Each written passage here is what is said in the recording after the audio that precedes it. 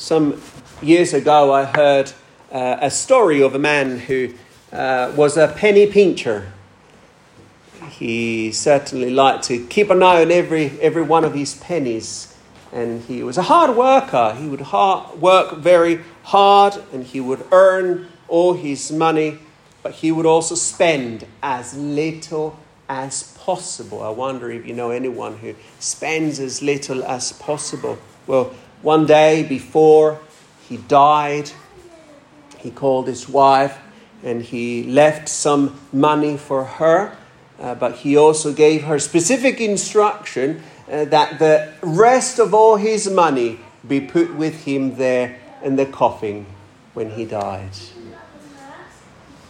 Well, his wife agreed as he was on his deathbed, and she said, "Yes, I shall put all the money, or what's remaining there in the coffin." One day, he died, and on the funeral, as the coffin was still there open, for it was an open coffin service, she went forth and she took an envelope and she put it there. And one of the friends who was present while the husband said this to her, and who was there and saw and witnessed what he had said to her, went to her and said to her, "Are you sure that you want to do this? Don't you want to think twice about what?" No. I promised I would do that, and so I wrote him a check. And she put a check into the coffin. Imagine that. I certainly don't know whether this story is true. But I wonder how many of us make indeed selfish requests, or requests with selfish motives. How should we deal with our self-centered impulses? Because we all have self-centered impulses, but how should we deal with those? Well, from the passage we have before us this morning, from Genesis 29, verse 31 onwards, we will consider how should we deal with selfish impulses, with self-centeredness, actions or desires in our heart. Today we will see how self-centered actions lead to devastation, but how when we set our hearts on the Lord, it will always lead to blessing. So we have two words before us this morning, which is one, devastation. The other word is blessing. Devastation and blessing. And I will conclude with a homework for you to take home. A homework. So let us pray before we begin. Father, we come before you and we pray that you may help us to have receptive hearts, receptive ears, Lord, that we may be hearers of your word, but also doers. So, Lord, that when we are exhorted from the scriptures, that you, O Lord, may use that in our lives and transform us and change us for your glory. So, Lord, we pray, give us, Lord, a new heart that is transformed by the power of your Spirit. In the name of Jesus Christ, I pray. Amen. Amen. What I'd like to show you from God's word, how Leah's desires on the one hand, plus Rachel's desires on the other hand, keep escalating into this big, massive, gigantic mess. Two ladies with different desires, but all escalating into a gigantic mess. And it all starts with God showing favor to one of them over the other. And that is okay, you know, because God gives grace and favor to whomever he gives grace and favor. The Bible tells us that God gives mercy to whom he gives mercy. And God gives grace to whom he pleases. And so grace, in fact, the word grace is an unmerited favor. An unmerited favor that we as believers receive at the expense of Jesus Christ. But that unmerited favor is not a right. Otherwise, it would be called a right. And grace is not a right. Grace is unmerited. In fact, none of us deserve God's grace. If there is something we all deserve, is God's righteous indignation. It is hell. Hell is what we deserve. But God does not give us what we deserve. That is mercy. He gives us the opposite, what we don't deserve, which is grace. And God gives grace to one of them. God shows grace to Leah. Look at verse 31. When the Lord saw that Leah was hated, he opened her womb, but Rachel was barren. Leah was the not so pretty and unloved wife. And God favors the not so pretty and weak-eyed wife, instead of the beautiful, stunning and marvelous to look Rachel, who was unable to bear children. Look at verse 32. And Leah conceived and bore a son, and she called his name Reuben. And this is the reason, for she said, because the Lord has looked upon my affliction. And then notice what she says next. For now my husband will love me. She says the Lord, which is the personal name of God, Yahweh or Jehovah, because the Lord has looked. And the word Reuben is to see, or it sounds like the word see in Hebrew. Looked upon my affliction. And then she explains, for now my husband will love me. Let me ask you this question. Where is Leah's heart? Look at the answer again. Where is Leah's heart? What is that she really wants? For now, my husband will love me. She is craving for the love of her husband. And as we carry on reading, we can see that she's convinced, in the one hand, that if she keeps having babies, suddenly her husband will love her. And the more babies she has, she's convinced that the husband will now love her, but nothing. That certainly is not happening. Look, verse 33. She conceived again and bore a son and said, because the Lord, that's the personal name of God, Jehovah, because the Lord has heard that I am hated, he has given me this also. And she called his name Simeon, which the word Simeon sounds like the word heard. Verse 34. Again she conceived and bore a son and said, now this time my husband will be attached to me, because I have borne him 3 sons. Can you see the pattern there? She's thirsting for the love of the husband. Therefore, his name was called Levi, which sounds like the word attached in the Hebrew. Here she is, chasing and longing for more and more love of the husband. And the more children she has, the more she's craving the love for her husband, until, look at what happens in verse 35.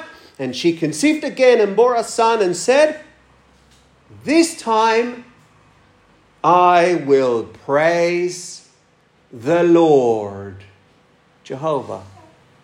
This time I will praise the Lord. Therefore, she called his name Judah, which sounds like the word praise.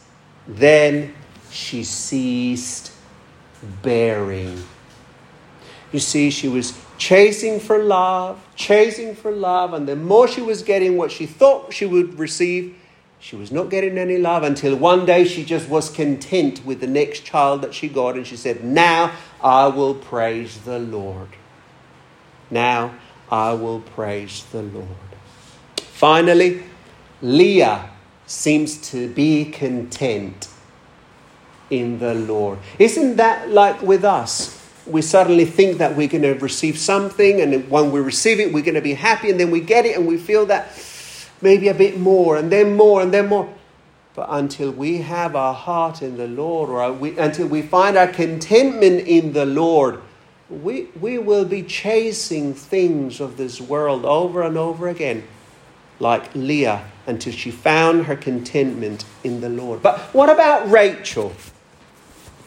Well, Rachel shows us how not to get God's blessing. So if you want to know how not to get God's blessing, follow the example of Rachel here in the passage. Look at chapter 30, verse 1.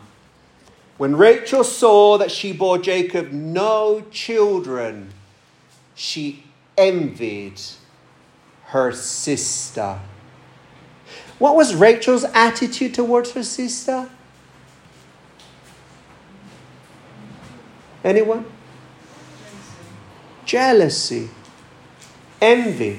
Now, this was the pretty one, the good-looking one, the one who had the love of the husband, but she wanted more.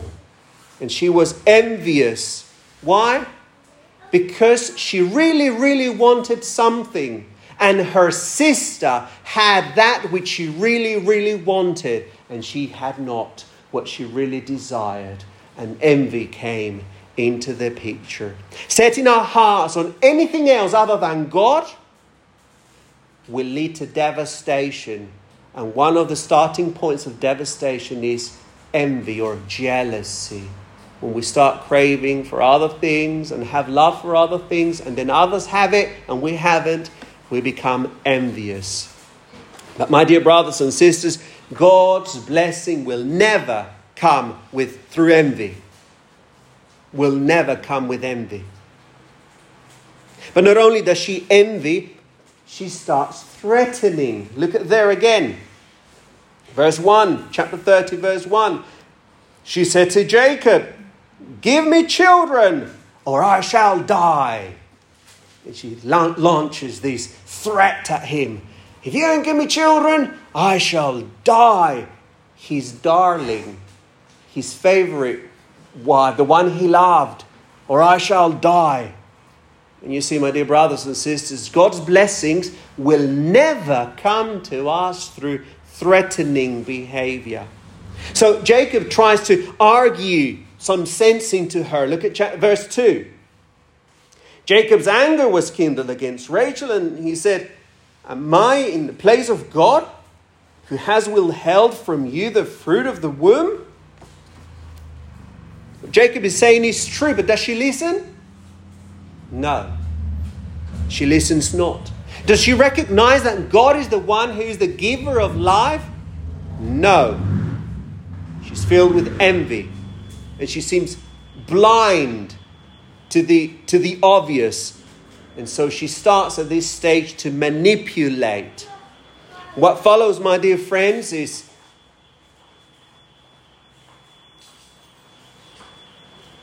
there's an alarm going. I don't know what that alarm is, whether it's in the kitchen or somewhere or outside. Oh, it's a car.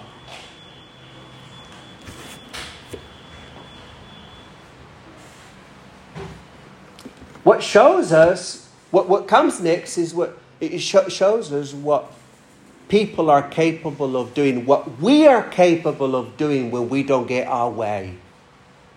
And this is exactly what happened here in verse 3. Notice what she begins to do. Then she said, "Here is my servant Bilhah.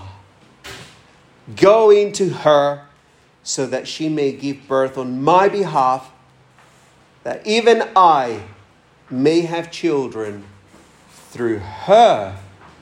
And Bilhah conceived and bore Jacob. Sorry, I've skipped verse 4. So she gave to him her servant Bilhah as a wife, and Jacob went into her. What? No objection? No say? He just did as he was told. Yes, darling, and he went on. Verse 5, and Bilhah conceived and bore Jacob a son. Verse 6, then Rachel said, "God has judged me, and has also heard my voice and given me a son. Therefore, she called his name Dan, which sounds like the word judged. Now notice what she's doing. She's taking someone else's child and declaring it to be her own child. Now, back in the day, a practice would be that a slave could have had children on someone else's behalf. But she's just taking advantage of the situation, of the circumstances, and declared that child to be hers. Verse 7, Rachel's servant Bilhah had conceived again and bore Jacob a son, a second son. Then Rachel said, with mighty wrestlings I have wrestled with my sister and have prevailed. So she called his name Naphtali, which indeed sounds like the Hebrew word for wrestlings.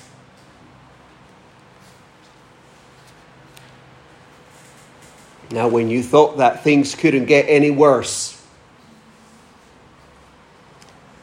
Leah joins into this tittle-tattle battle. Leah returns to her old self and also brings her other servant Zilpah and says, now I want my husband to have Zilpah as a wife and to have more children because I'm bearing no more children. What a mess! And Jacob's silence in this matter is telling. He's doing nothing. Where is his leadership? Where is the shepherd of the house? He's doing nothing. In other words, the ladies rule the roost. And he's just doing as he's told, carrying on without any consideration of his actions. Terrible.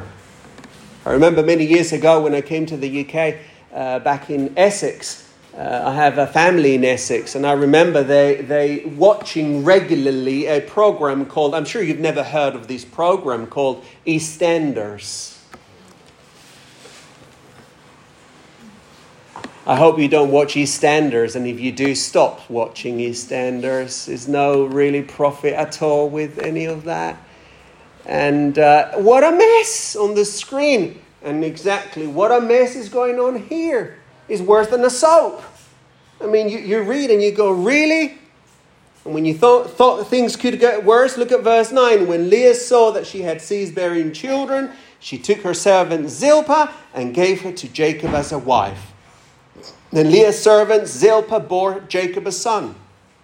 And Leah said, good fortune has come. So she called his name Gad. Now notice the response of Leah.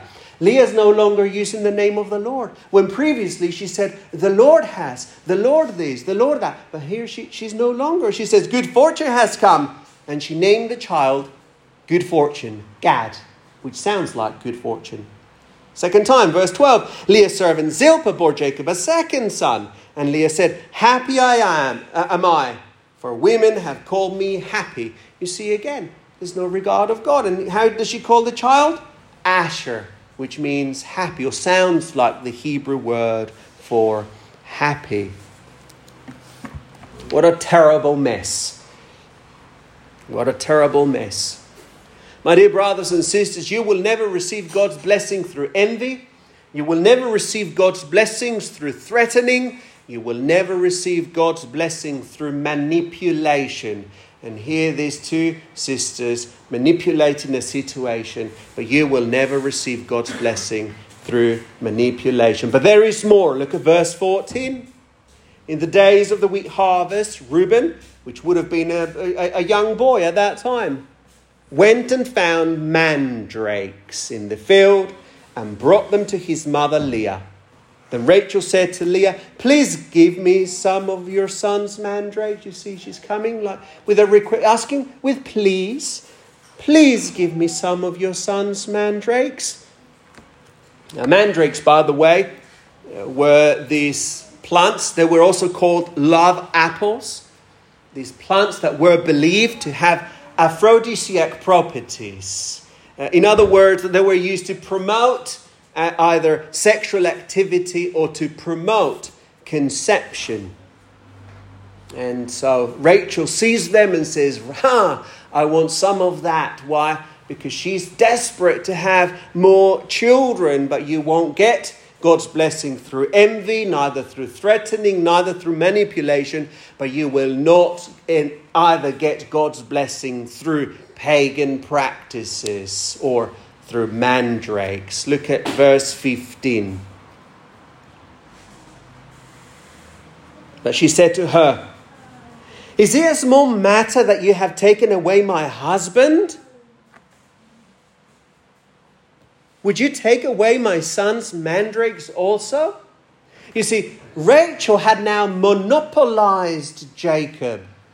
She had now taken control of Jacob's calendar or a diary and was controlling every single of his moves.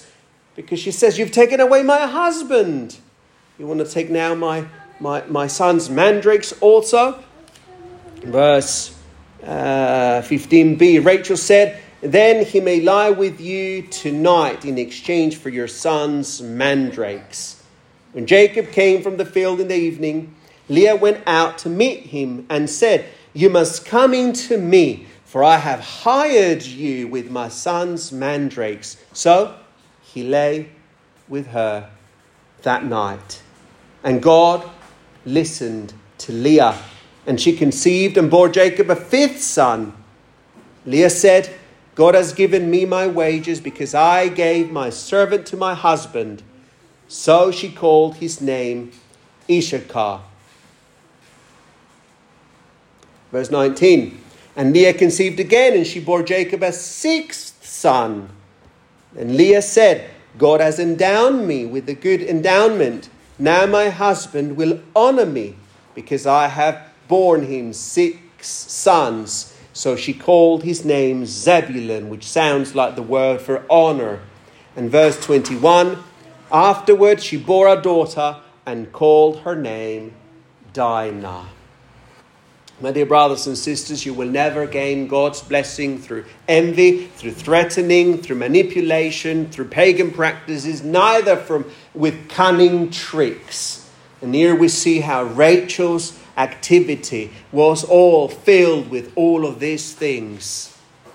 Whenever we set our hearts on anything else but God, it will always lead to devastation. And here we see devastation in a family, devastation in relationships, devastation in the life of Rachel, and it has knock-on consequences in the life of those involved around. But let me ask you this question, my dear friend. Have you ever felt jealous for the things that someone else within the congregation has that you don't have? Have you ever felt envious of something that someone else has, but you don't have? Stop. Confess. Repent. And turn to the Lord. The Bible tells us that envy and jealousy are sin. And it is a serious sin. We're called to walk in light. In fact, as we saw last week, we have fellowship with one another insofar as we're walking in the light. When we're not walking in the light, we don't have fellowship with one another. This is why the Colossians tells us we ought to put off envy and jealousy. Put off that which is of the past. And so put off those things of the past. Throw away. Put off. And put on that which is good, honouring and pleasing to God. Jealousy and envy are a serious sin. It breaks fellowship. It leads to rivalries and enmity. James chapter 4 verse 1 says, "What causes quarrels and what causes fights among you? Is it not this, that your passions are at war within you? You desire and you do not have, so you murder. You covet and cannot obtain, so you fight and you quarrel. You do not have because you do not ask. And you do not ask. And when you ask, you do not receive because you ask wrongly to spend in your passions." And James's conclusion is, you adulterous people. Our hearts not being in the Lord. Our hearts being on other things rather than on the Lord our God. Now let me ask you another question. Are you in the business of making threats or even shallow threats like Rachel? Give me children or I'll die. You will never receive God's blessing by threatening. How about manipulation? Are you good at the art of getting always your way? My dear brothers and sisters, you will never receive God's blessing through manipulation. Maybe resorting to pagan practices like Rachel. Rachel ended up seeking for mandrakes. Many Christians today are tempted to go down the road of doing things that are not right, crossing boundaries like doing what is wrong in order to obtain a blessing. For example, fiddling one's expenses, lying in one's declarations in order to get more, dodging taxes, or resorting to abortion. Now, you might be surprised to hear that Christians would resort to abortion, but sadly, this is the tragic influence of the world in which we live today. No Christian should even consider the resorting to abortion. But let me ask you the following question: how about the contraceptive pills? Now, some contraceptive pills contain abortive substances. Not all, but some. So let me urge you, be careful what you take, because no believer should be resorting to any form of aborting substances, or the day after pill. That is not something that a believer should take. Why? Because it contains abortive substances. The day after pill is that if you potentially could be pregnant, it does away with the pregnancy the very next day. No believer should resort through that. But sometimes we're so in our mind, no, I don't want any more kids at all costs, even at the expense of another life. That should never be the case. Or how about IVF? In vitro fertilization. Now, IVF is another one that I believe no Christian should be participating in. What IVF does, you donate a certain amount of eggs as a woman, and the man donates the sperm. They bring them together in a lab, and they seek to fertilize several of the eggs. And then what happens is that they would only take one of the successful ones and implant it. And if it is successful, there's a child born. But what happens with the other 10 or 15 that indeed were successful, that were indeed fertilized? Well, some of them would be destroyed, or they would be frozen for a later try. And if frozen and not used in a certain period of time, then that is destroyed. But we believe that life begins from the moment of conception. And so no believer in Jesus Christ should be going down that road. But I need a child. I really want a child. I've tried everything. No believer should be considering pagan practices like IVF, which leads to the killing of many children. Now, don't get me wrong. There's sometimes that we as believers really would desire. But this is my encouragement to you, my brother or sister. If you set your heart on the Lord 100%, you will be content whether you have 10 or whether you have none. If your heart is in the Lord 100%, you will have your contentment in the Lord our God. Does it mean that we cannot try with the advances of science? Yes, we can. And the Lord has given man wisdom to be able to discover ways in which one can indeed have children. But there are limits in which Christians ought not to cross. Those are boundaries that we should be having very clearly defined as believers in Jesus Christ. So, devastation on the one hand, but there's also blessing on the other hand. Setting our hearts on anything but God will always lead to devastation. Self-centered pursuits will always lead to trouble and strife. That's why the only way we will receive God's blessing is by turning our hearts away from the things of this world and turning our hearts to the triune God and worship. Just like Leah did earlier. And Leah's blessing from God went above and beyond what she could have ever imagined. The not so good and weak-eyed Leah, the unloved woman, became the mother of 6 boys and a girl, 6 of the tribes of Israel.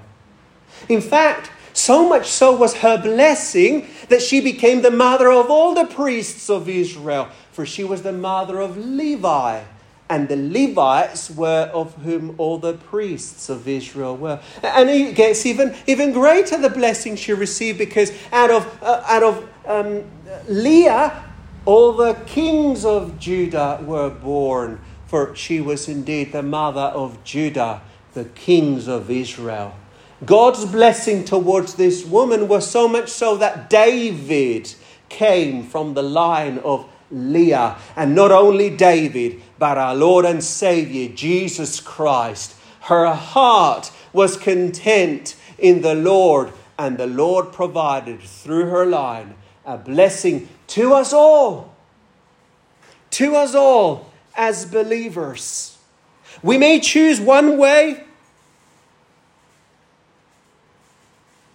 like Leah, thirsting for love, yet God takes us the other way that we cannot escape, through hard and rocky and uncomfortable places, and challenges us and afflicts us for our ultimate good, to lean on Him who receives glory.